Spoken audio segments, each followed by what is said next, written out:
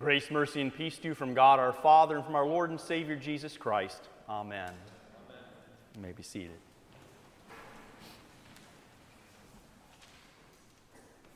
A New Year's Eve once again. Do they ever stop coming? No, not really. Time marches on and we plod along with it. By this time, I think you all know the procedure. Step 1, closely review the past year. Step 2, determine what needs to be added, deleted, or changed in your life. Step 3, formulate resolutions about those things in Step 2. Step 4, grumble about your failure to keep those resolutions. Yes, promises are very easy to make and very difficult to keep. For no matter how strongly we might desire or how hard we try, and how sincere our intentions, we break more promises than we keep. That's our sinful reality. Nevertheless, though, Christians are a people of promises. We are especially people of the promises given and fulfilled by our promised Savior, Jesus Christ. The birth of Jesus that we celebrated a little less than a week ago fulfilled promises that God had made throughout the Old Testament. And even now, we live with promises that are guaranteed and yet unfulfilled. But we stake our present and our future security upon them. In a manner of speaking, we might say that God's promises are the lines that connect the dots of the historical events of the Scriptures. And so it is that tonight's epistle reading implies a very significant event in the life of our newborn Savior Jesus that connects us with Abraham, and that is circumcision. Now this, of course, was a painful procedure that resulted in the shedding of blood. But it also served as a constant reminder to the Israelites that the Messiah was promised to them, and he was coming so that he could shed his blood for their sins. In other words, Jesus' circumcision connects us with Abraham's promise. Now consider, if you will, the following information about circumcision. Yes, it's a bit graphic and painfully descriptive, I'll grant you, but it is a reality of the biblical directive and of history. And we ought not to be squeamish about it or shy away from it any more than we should shy away from the painful, bloody cross of Christ.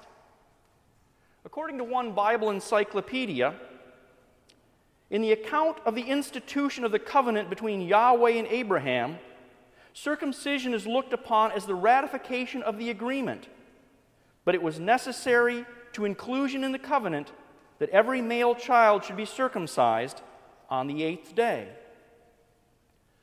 Another resource says it this way: the Hebrew people performed circumcision on infants.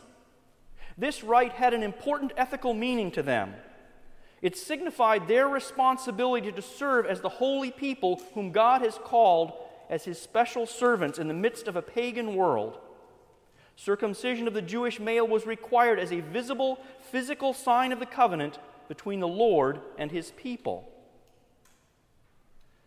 And yet still another resource says the following: the ceremony of circumcision is generally done by means of a sharp knife, but in more primitive times, sharp stones were used.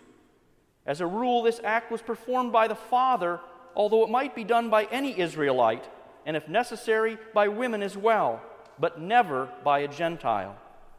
In later times, the naming of the child accompanied the act of circumcision. The biblical record of God's institution of circumcision in the book of Genesis tells us this: and God said to Abraham, "This is my covenant which you shall keep between me and you and your offspring after you. Every male among you shall be circumcised. You shall be circumcised in the flesh of your foreskins, and it shall be a sign of the covenant between me and you. He who is 8 days old among you shall be circumcised. Every male throughout your generations, whether born in your house or bought with your money from any foreigner who is not of your offspring, shall surely be circumcised. So shall my covenant be in your flesh, an everlasting covenant. Any uncircumcised male who is not circumcised in the flesh of his foreskin shall be cut off from his people. He has broken my covenant. What this is all about, quite simply, is law. As Paul wrote to the Galatians in that portion of the letter that is in tonight's gospel, or rather epistle lesson, the law was our guardian until Christ came. That is, God gave his law to protect his people. And in addition, it was up to them to be aware that, quite frankly, they could not gain favor by virtue of any of their own accomplishments. It was impossible for them, even as it is impossible for us, to please God by keeping his law. Because any effort to do so on our part would require complete and perfect obedience. Recall what the Lord told his people in the book of Leviticus about their obligation. You shall be holy, for I, the Lord your God, am holy. Pretty tough. But in the book of James, the apostle writes this, which is even more difficult. For whoever keeps the whole law, but fails on one point, has become accountable for all of it. Regarding the law's primary function or purpose, then, St. Paul explains it this way. Through the law comes knowledge of sin.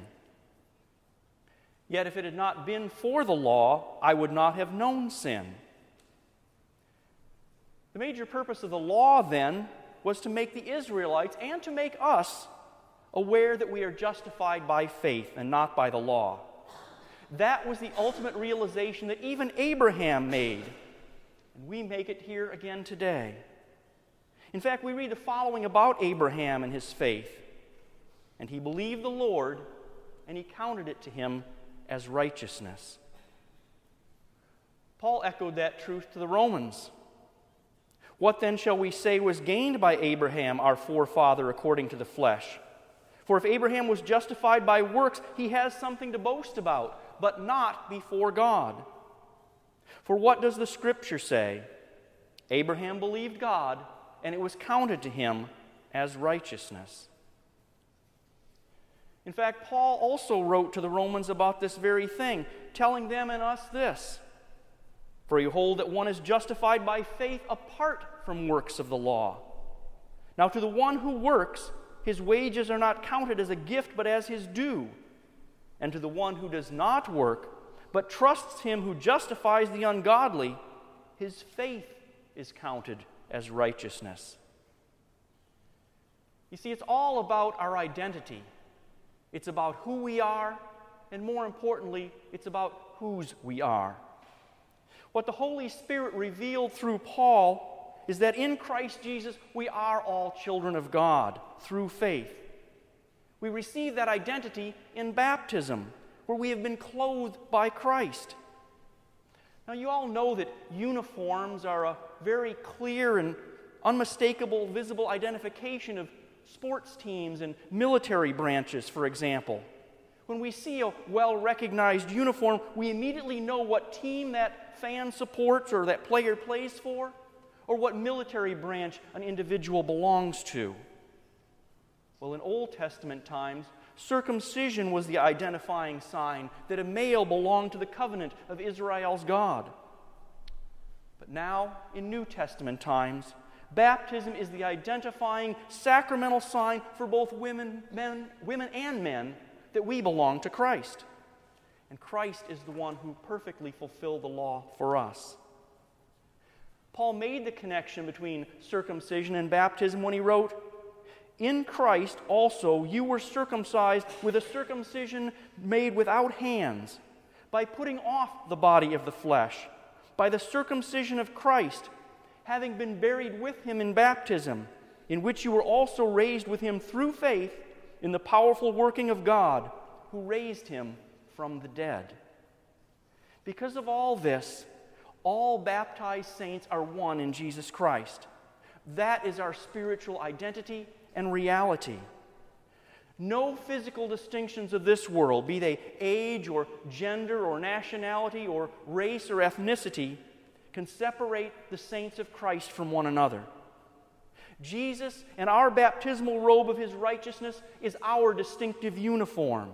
It identifies us as members of his team, his unit, his church militant.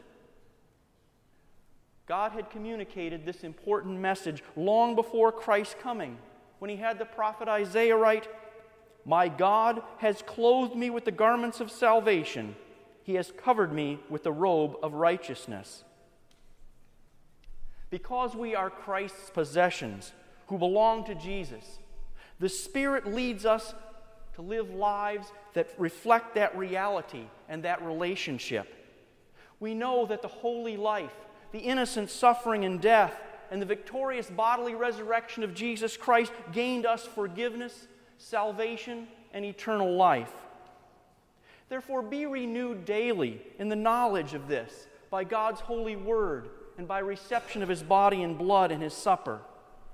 Resist Satan's temptations to do your own thing. Live a life that is pleasing to Almighty God with thoughts and words and deeds that testify to the fact that you belong to him. In tonight's Old Testament reading, we heard this. The Lord spoke to Moses, saying, "Speak to Aaron and his sons, saying, Thus you shall bless the people of Israel. You shall say to them, The Lord bless you and keep you. The Lord make his face to shine on you and be gracious to you. The Lord lift up his countenance upon you and give you peace. So shall they put my name upon the people of Israel, and I will bless them." Names. That's an identity thing. Our identity is primarily given by our name. Our birth certificate bears our given name and our family name, and it identifies us as our parents' children. Our baptism certificate, too, bears the name of the triune God, and it identifies us as his children, given the name Christian. The benediction in a worship service is vitally important, too, because in it, God tells us who we are and whose we are. He does this by putting his own name upon us, just like he did upon the Israelites. It indicates a new beginning, even as we continue to live the new life that was begun in us in our spiritual rebirth, in our baptisms. To leave worship before the benediction, whether it's out of convenience or out of impatience, is to turn your back on and perhaps even reject something very important, that name and that claim of ownership that God has upon you, that he gives you in these important words. So what's in a name then? Is it merely just an identity? Or does it communicate an even greater message? In the case of Jesus, his name meant so much more than just who he was. It also communicated what he came to do, to save all people from their sins. Jesus' circumcision and his name connect us with God's promises. A promise that he made to Abraham, and through Abraham to us by faith. It is a promise that Jesus fulfilled. Through the powerful name and the powerful person of Jesus, who saved us from our sins, let us therefore live in the identity of our name Christian as we move into this new year and beyond. Let us do so by faithfully worshiping him, by loving and obeying him, by faithfully and sacrificially serving him and one another, and by telling others about him. God grant this all for the sake of Jesus, our holy Savior, in whose name we always pray. Amen.